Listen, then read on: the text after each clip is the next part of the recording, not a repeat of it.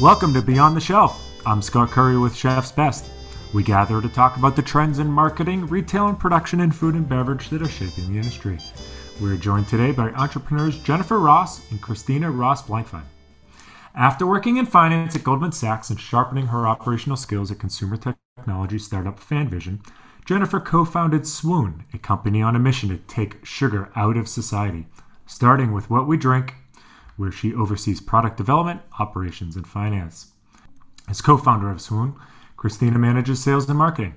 With previous experience in microfinance at Citigroup, which became key to the bank's inclusive finance program, she learned how to develop, operationalize, and market a consumer product. While still an undergrad, Christina founded Circle of Women, a student-run 501c3 that has raised over $700,000 to build secondary schools for girls in Afghanistan, Pakistan, India, and Malawi, which is incredible. Jennifer and Christina, welcome to the podcast. Thanks so much for having us. So Jennifer, why don't you go first and tell us about the path that led you to starting Swoon, as well as I believe you have a little bit of a medical history there that helped drive your mission. Yeah, definitely. I mean, Christina and I really came to this honestly as consumers, with the drink that we wanted. Like you said, I'm type 1 diabetic and was diagnosed when I was 6 years old. So I really spent my whole life always looking for zero sugar options. I mean, or definitely when I was younger, it was my mom looking for zero sugar options. And remember being, at school or birthday parties and not being able to have that pink lemonade or the cake that all of my friends had, and always feeling a little bit left out. And then as I got older, I really realized that the choices I was making when it came to my diet, which were really choices, that a lot of people should be making or, kind of thinking about in terms of when it comes to just overall health. It's really a reduction in sugar, and sugar is bad for everyone. It's not just type 1 diabetics. 2/3 of adult Americans are pre-diabetic. And so much of that comes from diet and exercise. And, really when we did a little bit more digging, a lot of that kind of diet and excess sugar that people are consuming comes from sugary drinks. And there's really not a need for that. And so, what we kind of, again, like I said, it was something that we wanted. We wanted something that didn't have sugar, that tasted great, and would be something that we could drink throughout the day. And so again, it was a personal need, but really knowing kind of how much this could impact so many people and prevent them from getting type 2 diabetes and all of the complications that it goes with, really has kind of been like a driver of our mission and everything that we do at Swoon from the very beginning. Christina, why don't you talk a little bit about your involvement in the company and your past relationship with Jennifer, and maybe share a little bit about the moment. I love to hear from entrepreneurs, the moment that you decided we're going to do this. Let's go ahead and do it. And whether that was for many it's a lightning strike, or is it an evolving process? So talk about how you both came together. Of course. So I will say Jen and I came at this as friends, which there's definitely some wisdom out there that says don't start a business with a friend. I think Jen and I feel quite the opposite, that it's been a really wonderful experience to do so with somebody who kind of on a baseline you trust and whose values are aligned. So Jen and I were business school classmates. Jen came over to my apartment to help me set up, and the way a good friend does before a dinner party, to just lend a hand. And I'm Cuban, Scott, so I thought, I'm going to make mojitos. This is in my blood to make this. However, making a mojito in front of a friend who is a type 1 diabetic is a chilling experience, because as you stand over a boiling pot of water, pouring in a full cup of white table sugar, you realize just how unhealthy mojito is. And for that matter, almost all drinks, because obviously a lot of what makes a drink taste good and brings it to life is sugar. And so that was our maybe less of a lightning strike moment and much more of an evolving set of questions, and therefore in the answers had a business moment, but didn't pour in that cup of white table sugar and said, let's run to Whole Foods, which was right around the corner. They must have something that is healthy, right? In the mindset of increasingly nowadays, good food and good for you food are aligned. However, when it came to the drink section, we truly couldn't find anything great, right? All of the great ingredient drinks were basically still chock full of sugar. They just used real fruit juice instead of concentrate or other things. And so from there, we just sort of started to think, why doesn't this exist? Should it exist? Can we make it? And being in business school, it was just this ripe environment to ask those questions and have a bit of time to explore the answers with a captive audience of friends and people that had different experiences that they brought to the conversation. So from there, we went into mixers and then really just listening and learning from our customers, the bartenders who wanted something that was just the core ingredient of a simple syrup to replace in their drinks, created our monk fruit-based simple syrup. And then from continuing to listen to customers when we would just sample them on the simple syrup and trying to show it in the most bald, straightforward preparation, which was 1 part our simple syrup, 1 part fresh squeezed lemon juice, and then diluted with water. It turned out to be this great tasting lemonade that our customers kept saying, I want that end product. And so we put it in a can, created other flavors against it too. There's a pink lemonade and a half and half. And that's where we are now is, just a lot of listening and learning along the way with the commitment of taking sugar down. I have to admit, and I'm ashamed to say, we have a lemon tree in our backyard. And last night the girls were making lemonade, and I'm not a part of that process, but I believe there was a lot of boiling of sugar that went into it. Well, Scott, we have an answer for you? That might be the best segue in Beyond the Shelf history. So, your flagship lemonade has 0 sugar, 0 carbs, 0 artificial sweeteners, 0 gluten. So I have to ask, what's in it? How did you research your way to this current product? Because it's hard. It's difficult for me to imagine a lemonade with no sugar. We'll probably eventually start touching on how it's hard to, unfortunately, imagine most drinks without sugar. And I'm curious, we could go down a long path of trying to figure out why that is. It's just, I'm picturing the refrigerator at the local 7-Eleven, and it's just sugar, sugar, sugar, sugar, and sugar. But, you've managed to pull it off. You did mention monk fruit. And it seems to me that whenever I hear a little bit about a 0 sugar product, monk fruit's involved. I know nothing about monk fruit, though I think I heard it was from Indonesia or something. But tell me about the process of you developing the product, some of the difficult decisions you needed to make along the way. And I'm not asking you to share your trade secrets here, of course, but how are you able to pull it off and still have a delicious drink that is absent, again, I'll read the list, 0 sugar, 0 carbs, 0 artificial sweeteners, 0 gluten. You have to admit, when you first hear that and you hear lemonade, you might be a little bit skeptical, but you've managed to pull it off. Yeah, and Todd, it's exactly what you said. I mean, people love sugar. Sweetness really is great. And so, like I said, since I've been a diabetic since I was 6 years old, really have spent a lot of years looking at a lot of other options out there. So, back in the day, it was aspartame, moved into stevia, always really looking for other things. And I'm the type of person, if it doesn't taste good, I'm just not going to have it.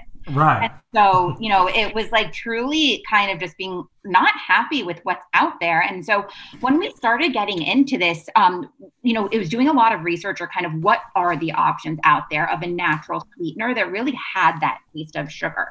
And that's what led us to monk fruit. And so actually, when we first started this, not so soon after Christina was talking about that day in her house of almost making the mojito, we originally did monk fruit, stevia, and erythritol with that blend.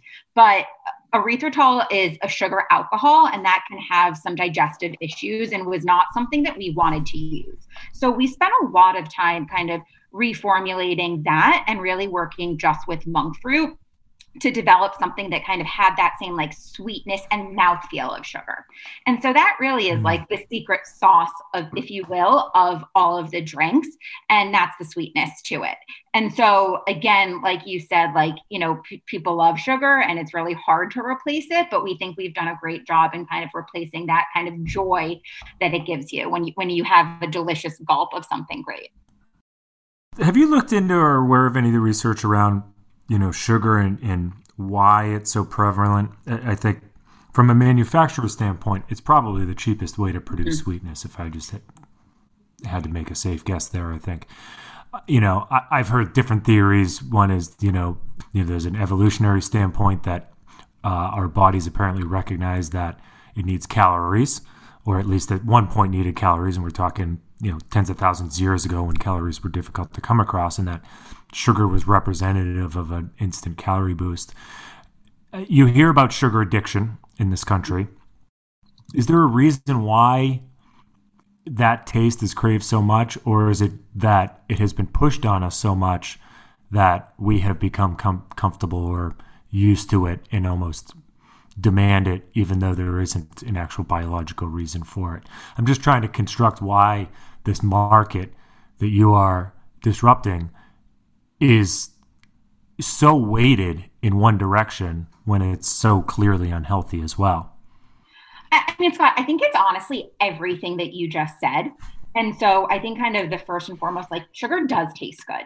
And so it is something that people just like the taste of. Like, I think there's very few people that if you were to give something with sugar that they would say, oh, I don't like that.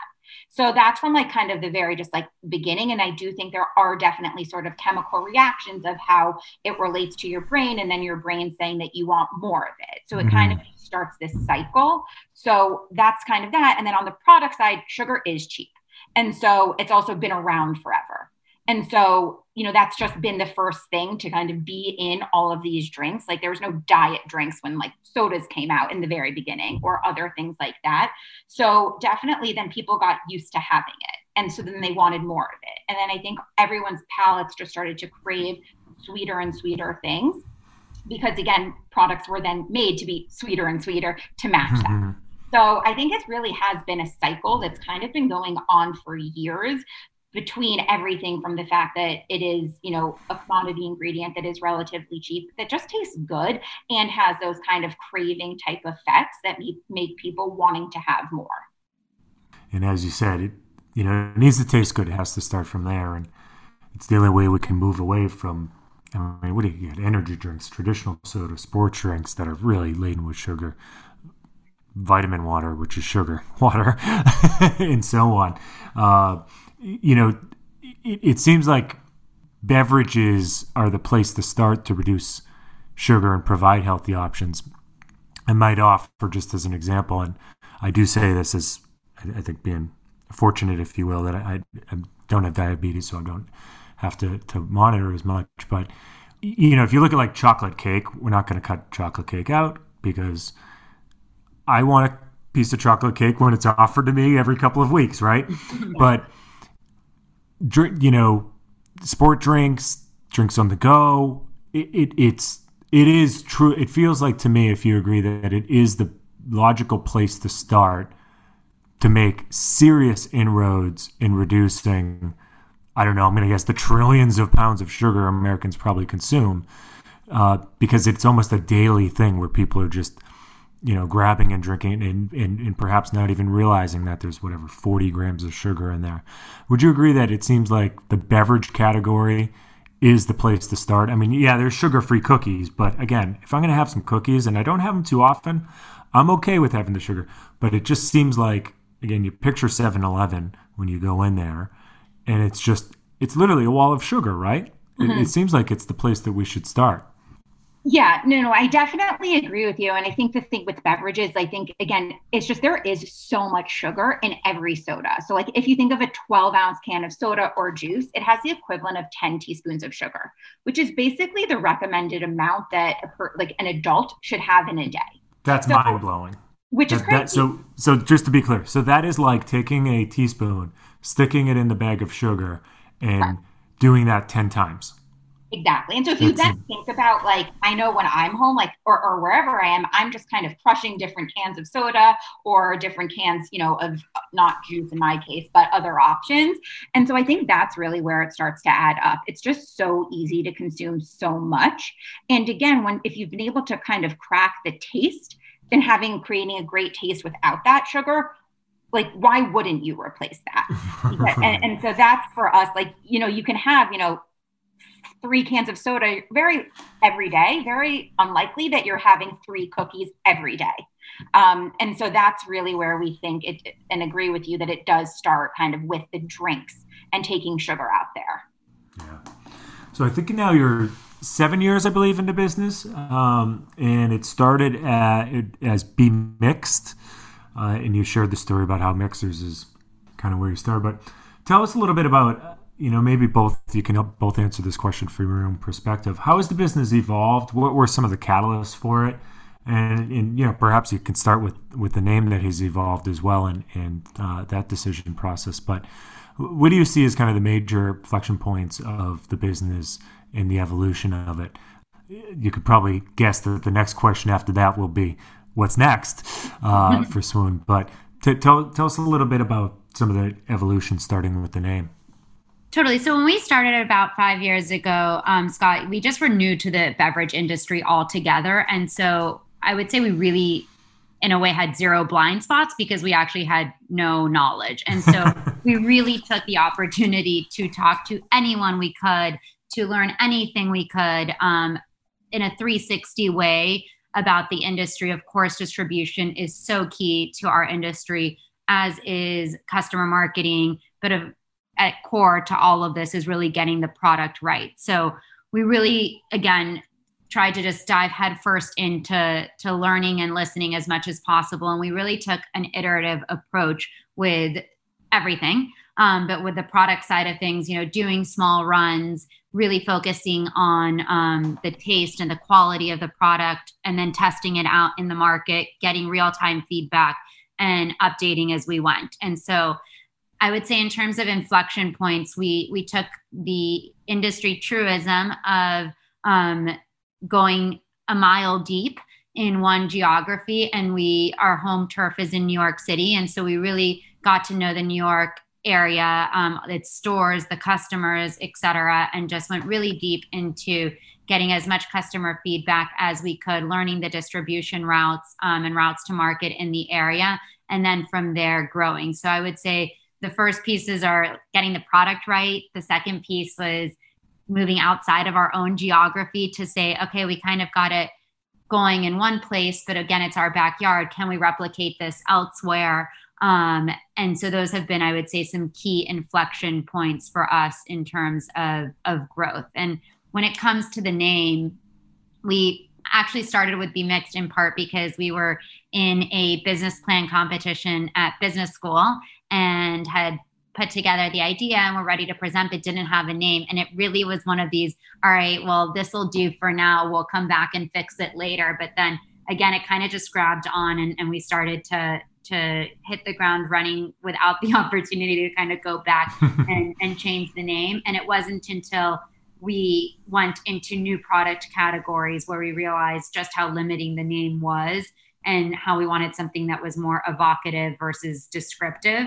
And so that allowed us to do a whole sort of name exploration and exercise as we took that step back to think, all right, we now know a little bit about the industry. We've been able to prove out concept and develop a line of products in our home market, replicate it in a second market. And now we are really trying to expand the portfolio and continue to dream bigger. And that led us to Swoon, which really for us captures the feeling of, falling in love and being totally surprised and taken by surprise by this idea that you kind of can have this great bursting celebratory note of flavor, but you don't have to have the sugar that usually comes with it.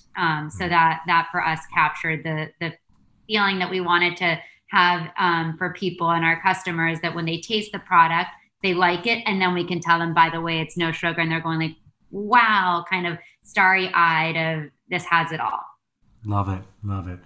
So, Jen, for you, what moments stand out to you as kind of the big decision points along the way? Oh man, there's really been so many, and I think Christina really summed it up well. And it's funny to think, because it kind of each decision and inflection point, it feels like, oh my God, this is going to be the make or break, or kind of set the course of it. But let me help you then.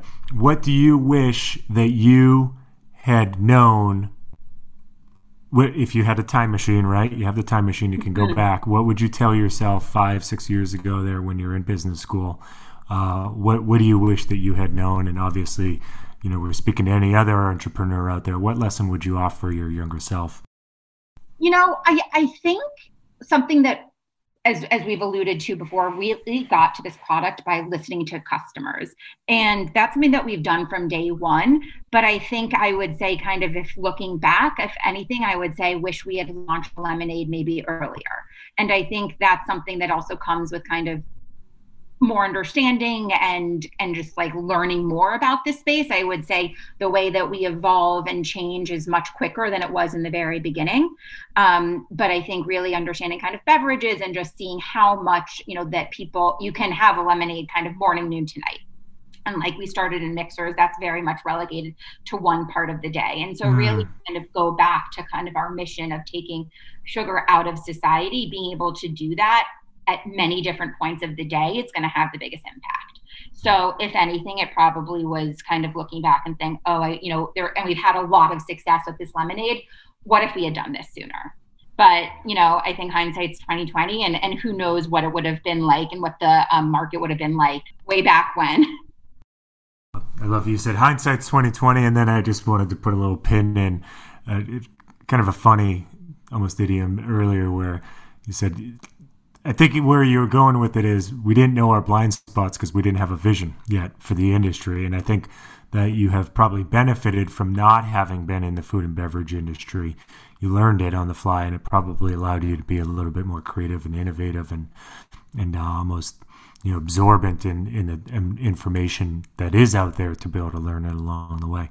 I think it's also really cool, and is perhaps no bigger fan of just entrepreneurs than me, but that both of you started this in business school. I love hearing those stories, and I am curious, did you go into business school with the intent to, was it one of those programs that is entrepreneurial? I think it's the Babson one, I think, is an example of where like you are expected to come out of business school with a company ready up and running, or were you just both going to business school planning on getting that MBA, put it in your pocket, and this happened? I'm just curious because I love hearing even more about the origin stories. I think we both kind of had it in our blood because I think we did find ourselves percolating on things while we were in business school. But no, I don't think either of us went into it saying we want to, or certainly we're not in a program that you had to come out of it with a business or a business plan. So I would say that, kind of to tie back to your question, Scott, earlier about what do you wish you had known then?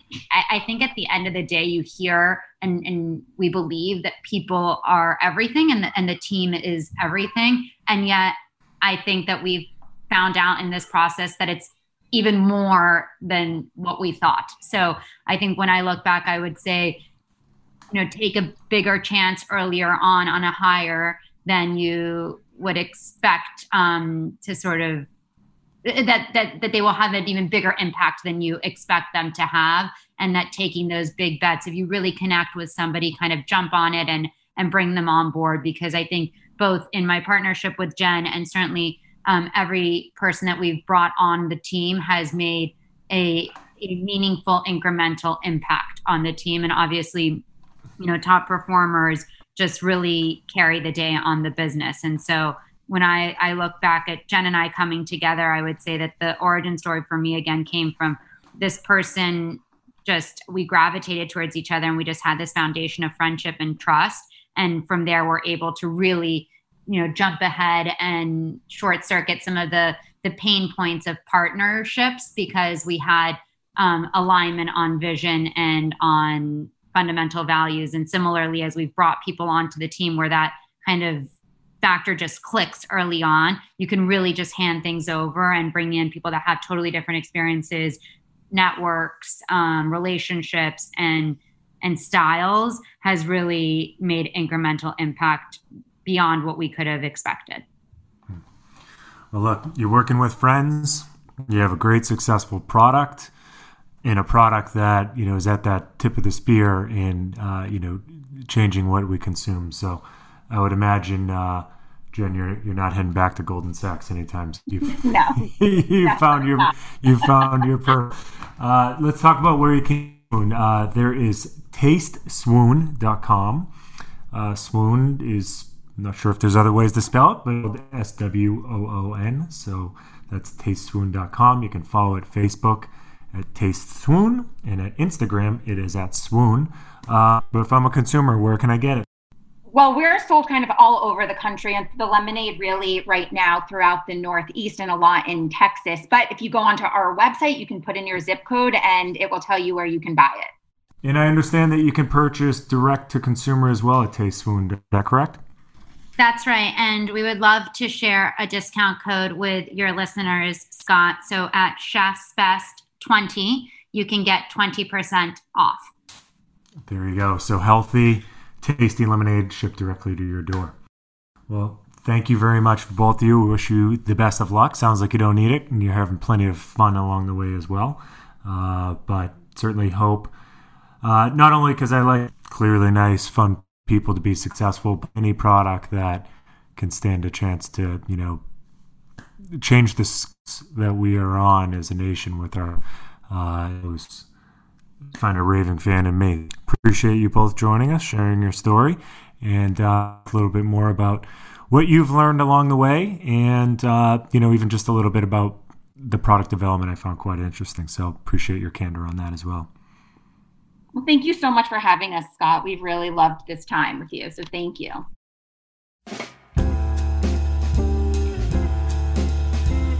Thanks for listening to Beyond the Shelf, presented by Chef's Best. If you enjoyed today's episode, please don't forget to rate us and leave a review on Apple Podcasts or wherever you get your episodes. For more details about all of our episodes from inside the ever-changing food and beverage industry, visit chefsbest.com.